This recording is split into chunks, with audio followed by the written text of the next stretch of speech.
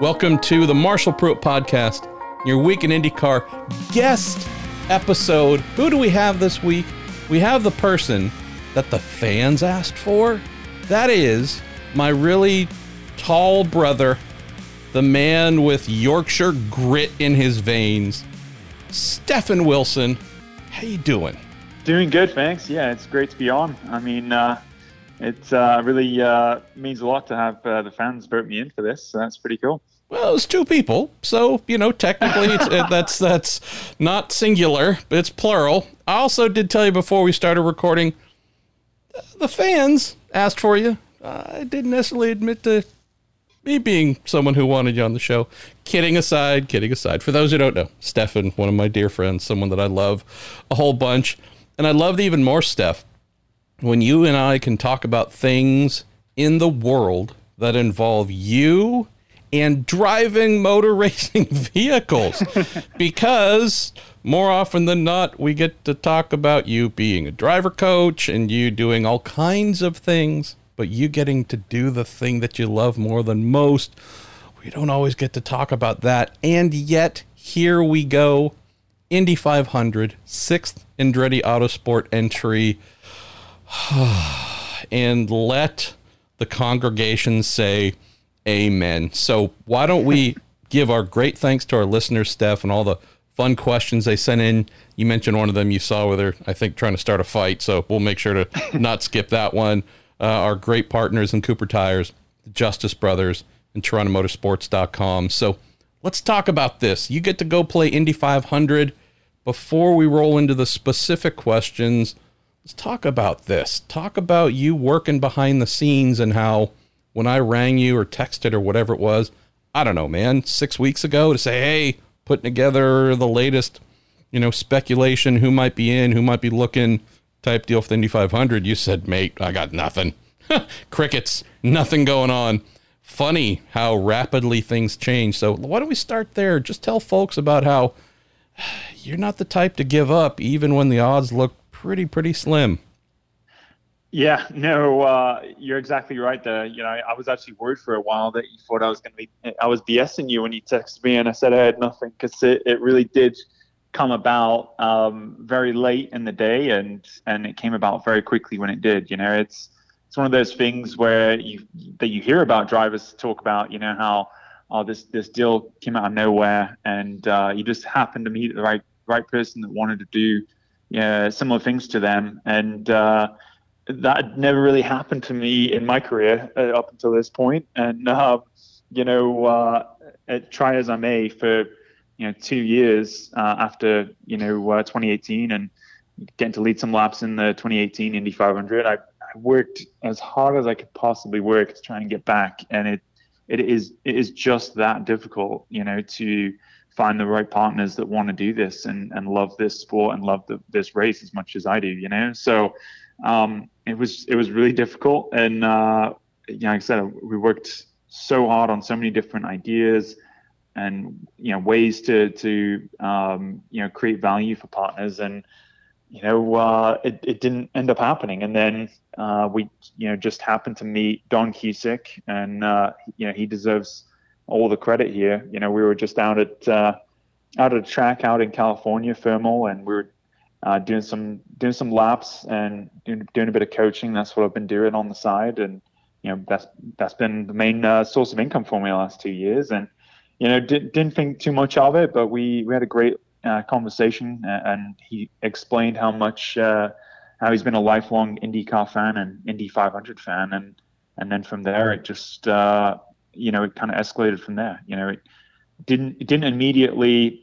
I'm not the type of guy that's going to impose on someone and say, oh, okay, well, I've got an opportunity for you. That's just not who I am. But, we just sort of, we stayed in touch. And when a month later, when he was asking about sweet tickets and wanting to go to the race, and if I knew of a good place to watch.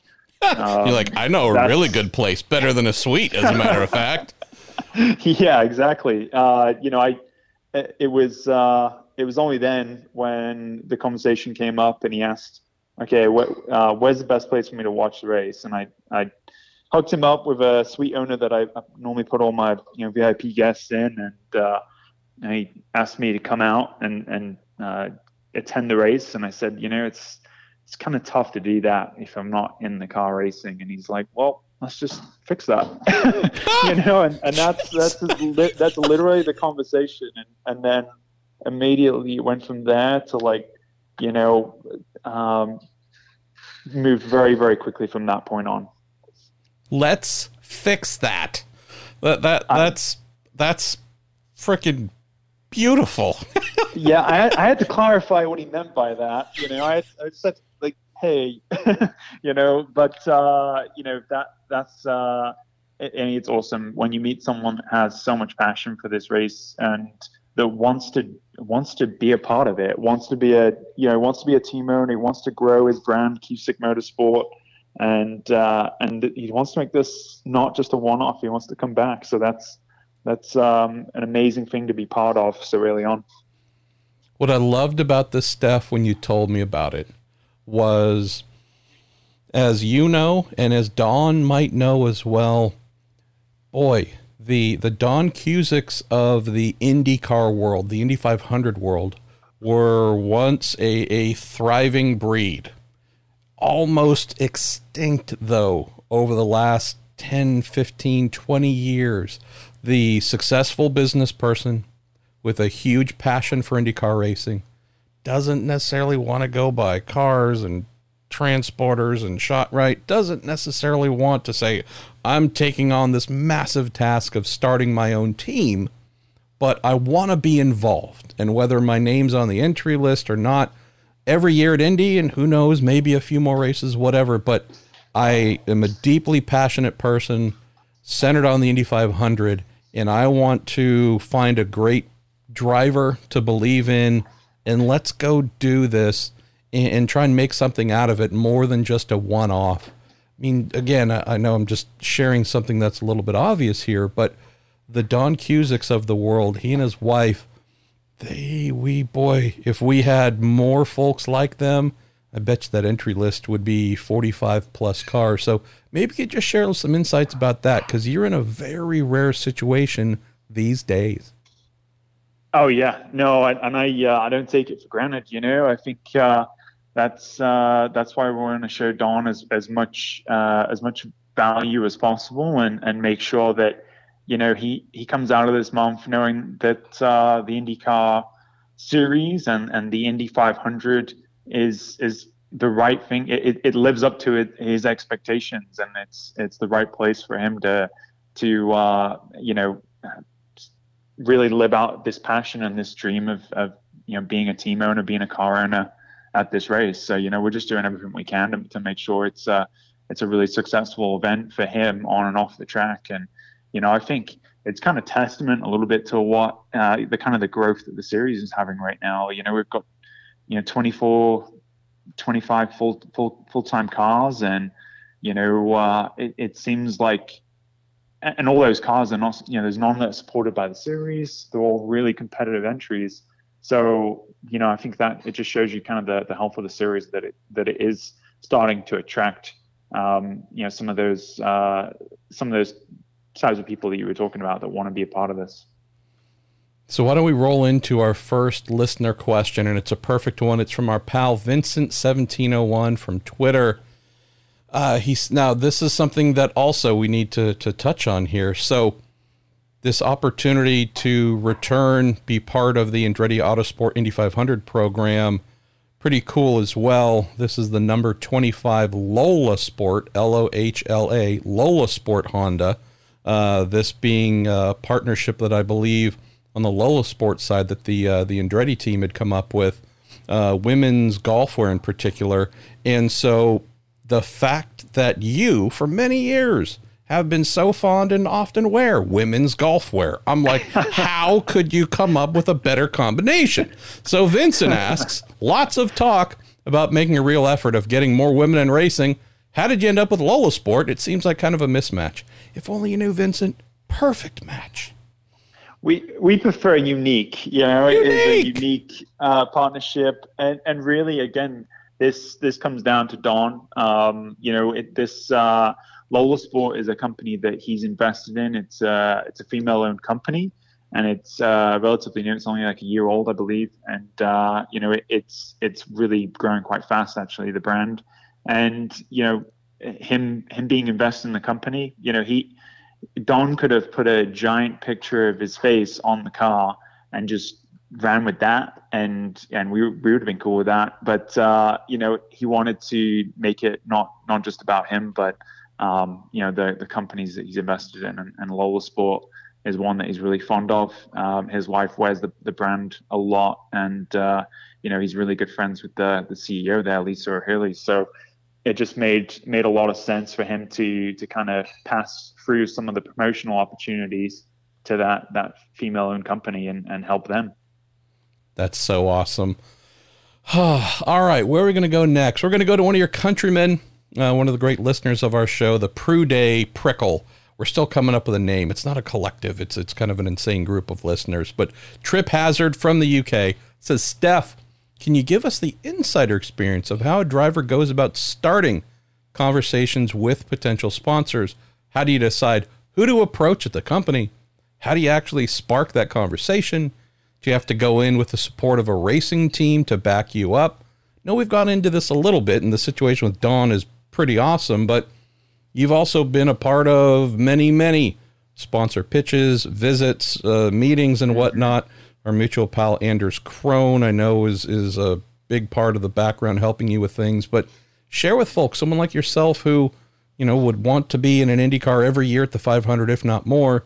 Usually it's you having to do a lot of work to make that happen with sponsors.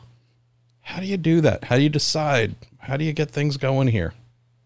I'm still trying to find out, honestly. I think that question should be asked to someone a little bit more successful on that side than myself. But no, I mean, it's really difficult. It's really tough to, it's so easy for CMOs to look for the really mainstream sports and just mainstream options to promote the company that they're in. Chief with, helping market. So, it starts with, trying to make a connection. It starts by, if you're out of the racetrack, you potentially meet someone. If they're at the racetrack, then they're clearly a race fan to begin with. Means they're going to have more appetite for this. And outside of that, you see a potential fit, and you look the company up, you find some of the contacts there you might have a mutual connection with. It's always better if you can have a kind of a warm handoff to them rather than just a cold call. But I mean, it's just a lot of networking, really. You've got to utilize the contacts and people that you're connected with, and try and look for opportunities. And a lot of time it's B2B faced, and you're trying to create value in the front end before the car even turns a lap. So it's a lot of work, and sometimes there's no rhyme or reason to how some deals happen and some deals don't.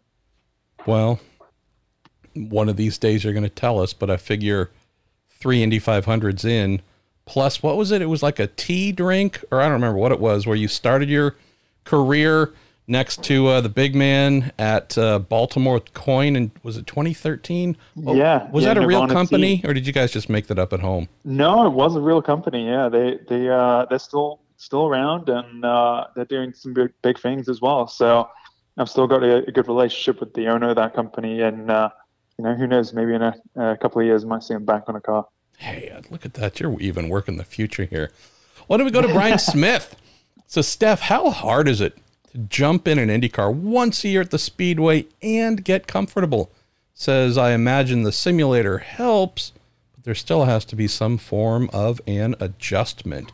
And Daniel SEM 2004, similar question. How long does it take to get up to speed when you're not doing this every week and say go flat out in qualifying? What kind of preparations involved? So are you going to get some simulator time, or is it just you finding an arcade and pumping quarters into a Grand Prix or something like that? Yeah, I've got an old copy of Grand Prix Legends, and just gonna be utilizing that extensively over the next couple of days. No, using iRacing a lot, and that doesn't necessarily give you, simulate completely exactly what it's going to be like. You miss all the G forces and the actual fear element of doing 220 miles an hour in between brick walls. But yeah, I mean, that's about the extent that I could do preparation wise before I drove out to Indy. If I'd had a little bit more time before the deal was made, I would have had a little bit of simulator time at Honda HPD. But otherwise, outside of that, you've just got to do all the preparation you can. Making sure that all your kit is ready to go. Having a good dialogue with the engineer that you're going to be working with, talking to him quite a lot about a plan, so you can utilize all the track time you can when you get into the month, and then from there you just have to pull up your bootstraps and jump in the car and go. So it typically, I think in 2018 I'd been out a year, so 2016 is the first. I missed 2017, the whole Alonso deal, and then 2018. It took me probably about 3 or 4 laps to get up to speed, honestly. About 3 or 4 laps. I'm not counting the ROP because we're messing around with, that's actually really difficult because you're trying to actually manage your speed and not go over the speed limit that's set by ROP. They get pretty upset about that. So you're trying to do math at 220 miles an hour and work out what your average speed has been. And then you have a big lift trying to make sure you're not going over the speed limit. So, there's a lot of that. So after those 20 laps of refresher, it probably took me about 4 laps and got stuck into it and went. I'm thinking that I'm hoping it's going to be the same this year, but it's been 2 years this time. So, it's a little bit longer out of the car, but the nice thing is it's the same car it's pretty much the exact same car I drove in 2018. So just got the aero kit to deal with. I'm forgetting the guy's name. I actually just saw a photo that I'd taken of the two of you, of your race engineer at KV in 2016. Oh, Zach. Yeah. You guys had great guy, but you guys didn't know each other beforehand, to my knowledge at least. And part of that adventure as a rookie, getting to know your engineer, getting to figure out what you need, how you guys talk, get to the heart of whatever changes were going to be made. 2018, new experience as well at Andretti. Maybe share with some folks, or maybe all the folks too. I don't know why I decided to say some. Share with all the folks, Steph, not some, about the fact that you get to go back to Andretti and there's familiarity here for the first time coming to the 500 on the engineering front, and many of the crew as well. Just talking about the preparation and how do you get up to speed. I have to guess that knowing that a lot of the same faces are going to be there waiting for you, that probably adds a lot of comfort. It is. I mean, you hit the nail on the head right there. It's just one less thing I've got to worry about, or not worry about, but think about going into it. And it's nice already. We've already looked back and looked at notes we've made, run notes from 2018. We like this change. We like that change. We didn't like that so much. So we're already coming into the month with a good sort of base, knowing, okay, well, these are some areas you want to revisit. These are some areas that the team's moved away from in that time, and maybe you want to, double check that and make sure it's still that direction works for us. And even down to just the seat fitting. We did the seat fitting yesterday, and they had all my numbers, measurements from 2018. So they just bolted all that on, jumped in the car, and it was like, yeah, this is good.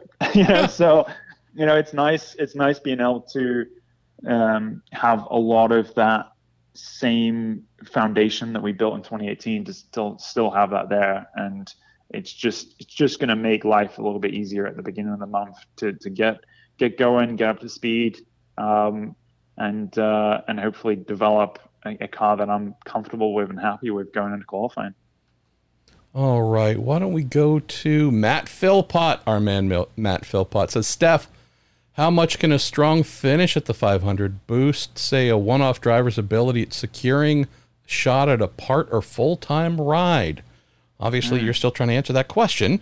But do you think if you have a strong run here that there's any chance of doing something other than just the 500?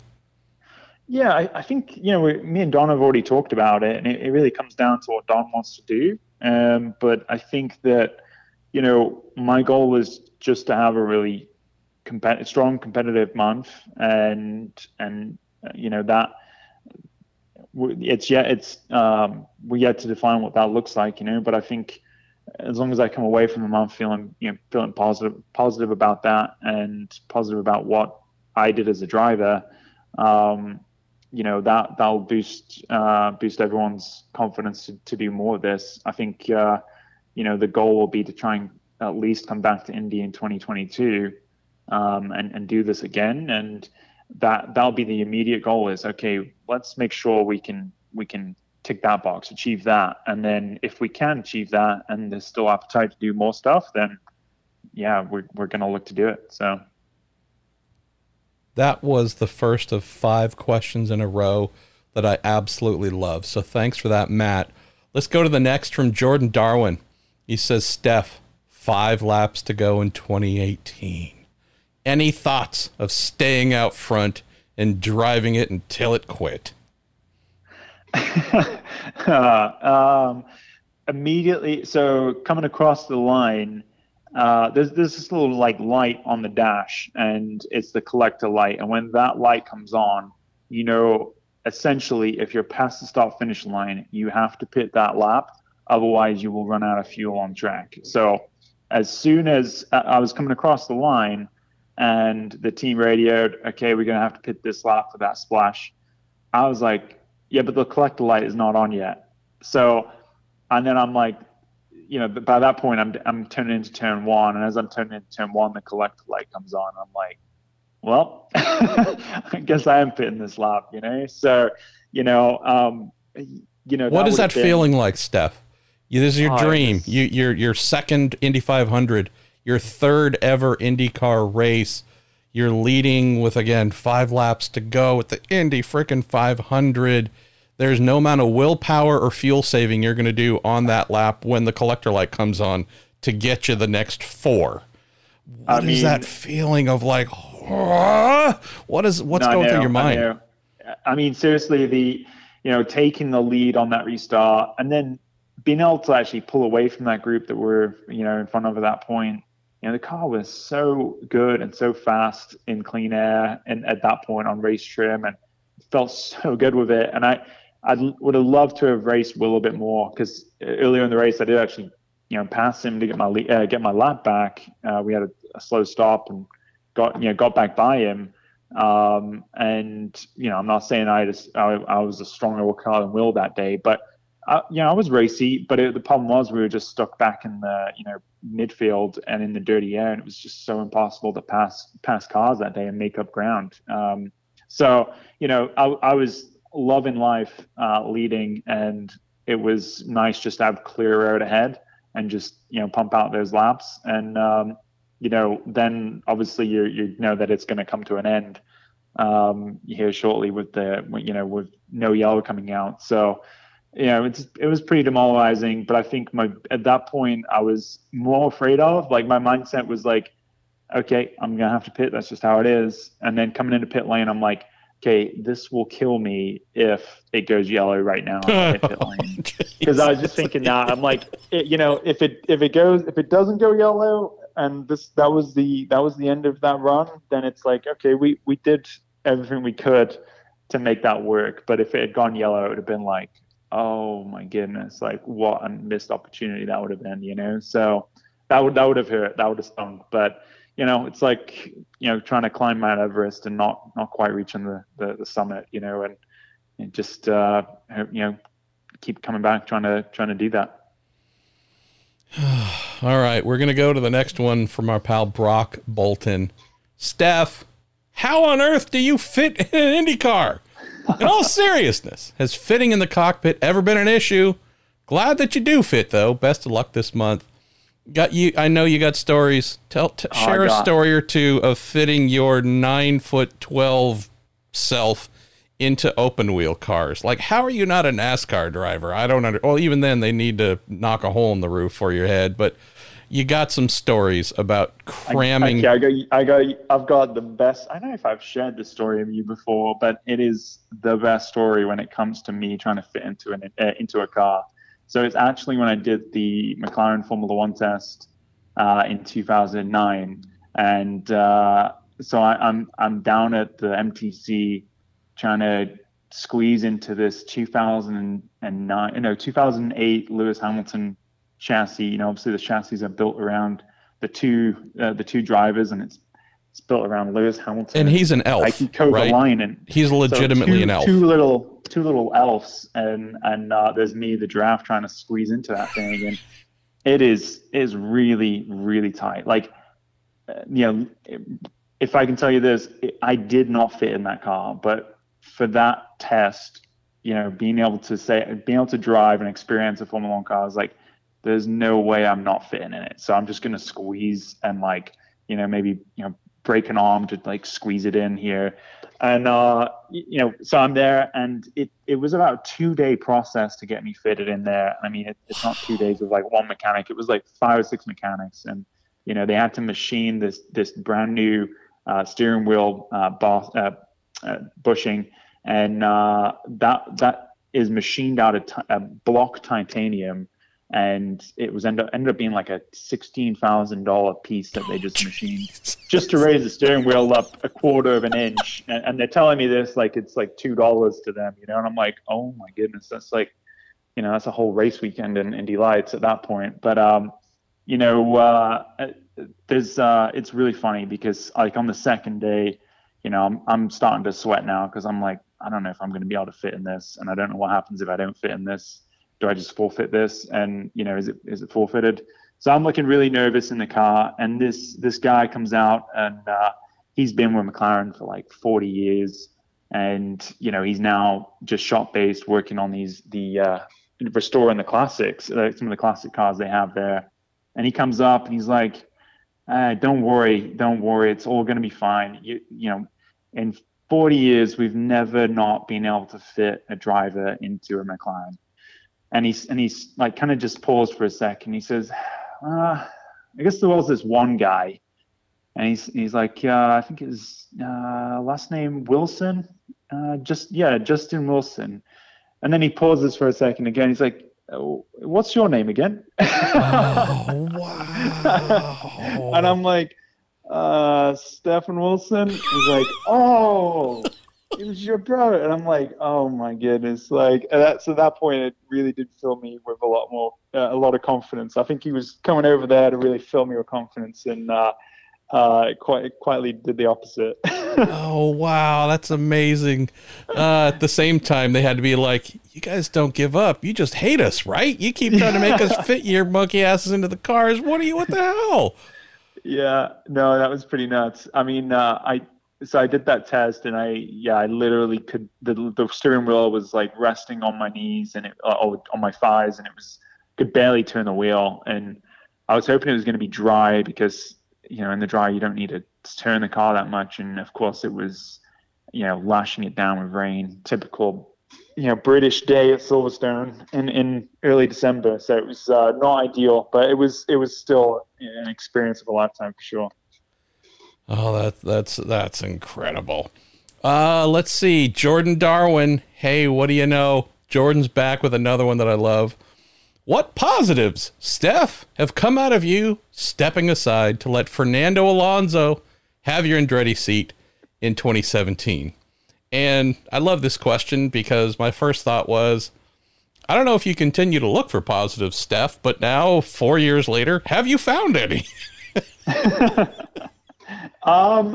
I think 2018, you know, I think back to that, and I think that the opportunity I had in 2018 was probably better than the one I had in 2017 before giving up the seat. So I take that and think, yeah, that's a positive, you know. I think that's really the main positive I was trying to get out of that. And yeah, sure, I would have loved a few more, you know, helping hands after that and being like, you know, a couple of favors, but those didn't really come about. But I'm really sort of happy with how it all ended up, and, you know, having that strong run in 2018 made it worth it.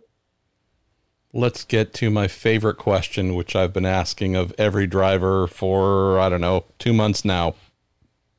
Might have seen that Connor Daly posted on Twitter that he was hoping to ride a Buffalo onto the Indy 500 drivers stage, right? The presentation stage there. Mm-hmm. Apparently that's not exactly going to work out. He did have that painted on his helmet, though, so we got to love that. So as a result, our pal Lance Snyder, who I've named the Minister of Mirth for all my podcasts, he's been throwing this in every week to every guest. Okay, Steph, this week you're in the hot seat. What would be your animal that you ride to the Indy 500 driver intro stage, with the caveat that you have to out-British last week's answer from Jack Harvey? And in case you didn't hear, Jack said he wanted to ride a lion up onto the stage with the lion wearing, I guess, Queen Elizabeth's crown. And also, his words, flicking beans at people, which, if you know how that phrase is used in other ways, it's also a fairly adult statement. So we won't go. Yeah, absolutely. Yes. So Jack, Mr. Beans Harvey, Jack Beans, Jack Flicking Beans Harvey. We got some new iterations for a nickname for Jack. He gave it to himself, kind of. You got to blame it on him, right? There. So, but the thing is, it doesn't have to be riding an animal. It could be walking, air, sea, land. Gotta out British Harvey though. So give us your decision here.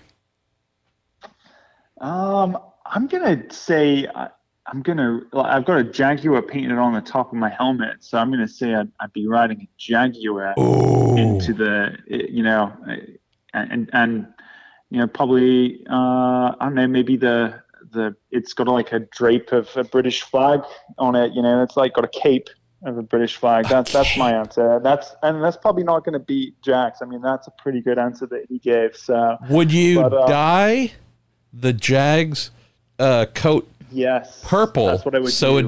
it'd be paying tribute to the silk cut Jag Le Mans winning sports car program. That what? I think you might out Harvey, good old bean. Yeah, I don't even need the crown. The bean flicker.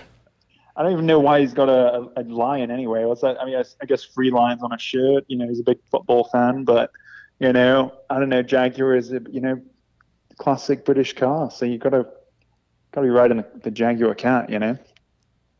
And no bean involvement in your plan. No, I have no idea where that came from. Honestly, yeah. That's a bizarre one. Oh, I gotta say, I mean, I'm not British, but if I'm the impartial American judge, I think you just kicked Jack's ass with that. So, good job, Steph.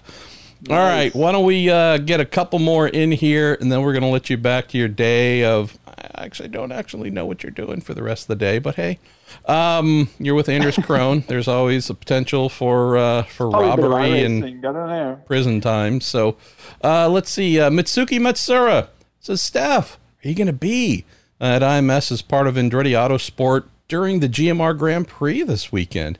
He also says, thank you for being so kind to the fans when the livery of your car was unveiled in front of the Gate 1 entrance of IMS in 2018.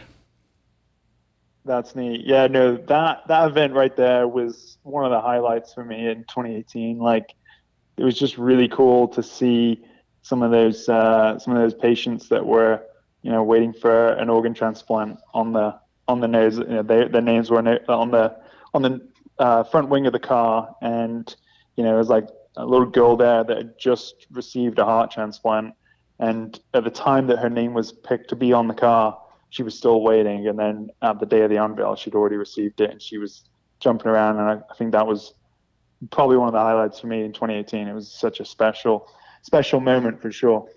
Wow. So I'm glad he mentioned that. But I've already forgotten the question he actually asked. GMR Grand Prix. Are you going to be chilling on pit lane with your Andretti team? You're going to be in hospitality, guzzling down food and beverage? Are you a good guest or a bad guest when you're not racing with them? I'm a good guess for sure, definitely. I'm going to be there. You're going to have an opportunity to see me in a suit on Saturday because I'll be commentating for the NBC Peacock coverage of the Indy Lights race. So yeah, tune into that. I'll be there with Kevin Lee, and yeah, looking forward to it. Wow, look at that. My boy's moving up in the world. Although I used to do that too, so I got to admit, yeah, boy, and the Anders as well. So, geez, they are clearly taking a higher grade of talent here. Yeah, with Charlie Kimball participating in the GMR Grand Prix, he's actually not able, I guess, to plug in for all that stuff. Exactly. So great that you could sub for him. Let's see, one or two more to go. Ian Keyworth says, Steph, as a fellow Brit, would love to get your thoughts on IndyCar coverage in the UK. He says, clearly it's not as big as it is in America, but did become popular in the 90s due to Nigel Mansell. Curious if that was your source of interest in IndyCar. Good question. No, I was, just kind of following Justin's footsteps, really, that led me over to America. It wasn't so much the coverage in the 90s of the sport, but I do remember watching the Indy 500 in the UK, and I remember clearly watching the finish in 2006 with Marco and Sam Hornish Jr. and just being like, wow, that was amazing, So the coverage in the UK, I can't really comment too much on what it's like at the present, because I've not been back in the UK for long enough or in the season to actually see it. So, I know they keep trying to grow it a little bit here and there, but it's difficult with the timing, like the different time zones and stuff, and trying to get it on a good channel. Let's go to the final two items, and we've saved the best for last. We're going to kick it off, Steph, with Brett Ross. Steph, did winning the iRacing Thursday night blunder race at Talladega help out your career or hurt it? Says, I enjoyed watching you and NASCAR's Justin Allgaier during that race. Oh yeah, it was a big milestone in my career right there. No, that was like some of these events that they put on. That one was actually really fun. So it's Talladega with Indy cars and Cup cars. I think it was a classic Cup cars there, and there was some sort of like hack made to them. So they had like an ungodly top speed. Like it was like their top speed was like 250 miles an hour. So they actually were like faster than the Indy car over like one lap, but then their tires would go away and they would fall back. So it was kind of interesting in an Indy car trying to draft off a NASCAR at Talladega, but that was a blast. But I don't think it really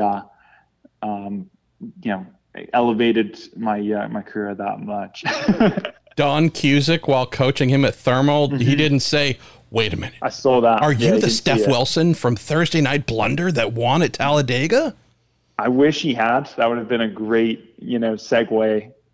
But no, unfortunately, he did not see that. But it should have got more coverage, I think. You would have reached up to your sunglasses, pulled down the right side, looked him in the eye, and said, "Yes, I am." Yes, that was me. All right, we're stirring the pot, and for once in the last week and a half in IndyCar, it doesn't involve Jack Harvey and Graham Rahal and clapbacks and whatever. It's our pal Ryan Terpstra sticking with iRacing. Welcome back, Steph. You're told that everyone in the field of 33 has to do an iRacing endurance event in teams of 3. Says, who do you pick for your teammates? Says you can only choose from the 35 confirmed entries for the Indy 500. And if you had the last pick, who don't you want to be stuck with? And we're not let you off, right? You're making an enemy right here. So I think the picks would be, okay, so I've got to pick 3 teammates or 2 teammates? Well, teams of 3, so we'll go for 2. 2? Okay. I think probably Sage, because he's just like amazing on iRacing, so definitely Sage. and I think I'd go with Scott McLaughlin, honestly. Ooh, Yeah. that's a good pick. Deep cut right there. And now to close the show, Steph, drop the hammer, create a vendetta. Just make sure you're going to get the stink eye all month long from who you say, nope, would not have that clown on my iRacing endurance team. Who is it? Who do you hate? Who's the worst? You've made it even worse now. I'm trying. Just ask me. I'm doing my best here to make it as hard as I can. I think I'd probably, if it was the last pick, I probably wouldn't want to go with Elio, just purely because he doesn't quite have a lot of experience with iRacing. And I have a little bit of insight into this. Can you share with folks of trying to help the 3-time Indy 500 winner, IMSA DPI champion, set up an iRacing account? Yeah. Oh, yeah. No, it was last year during the lockdown, and we were doing this race, and we were trying to get as many IndyCar drivers involved as possible. And I did send a text to Elio, and we managed to get him set up. And it was fairly difficult, like imagine trying to explain to your dad on how to use FaceTime and stuff like that. It was a little bit similar to that, but he's a trooper. He did figure it out in the end, and he actually was really good on it. So, but it was the whole setup process that kind of would lead me to not choose him, even though I have so much respect for him. Yeah, don't try and cover on the back end of that. He spent 2 days typing in EYERACING.com and was really confused why he couldn't figure the thing out. So we can reveal that finally. Kidding aside, to our dear friend who turned 45 on Monday. Steph, always a delight. Now I know why at least 2 people wanted you on the show. I got to go with them on this one. I kind of liked it as well. So all kidding aside, you know how much we love you, Steph, and hope. It allows me a chance to say thanks to all the fan support. I mean, since last Tuesday, last Tuesday, right? Wow, it's been a lot happened since then. But all the support that people reaching out, and I don't think we could have picked a busier news day in the entire year to announce on. And, with so many other, big headlines coming out that day, people still took notice and reached out and showed their support. And that really meant a lot to me. Stefan Wilson coming to the Indy 500 wearing women's golf apparel. How could you not tune in and watch? Thank you as always to Cooper Tires, the Justice Brothers, TorontoMotorsports.com. We'll speak to you next week.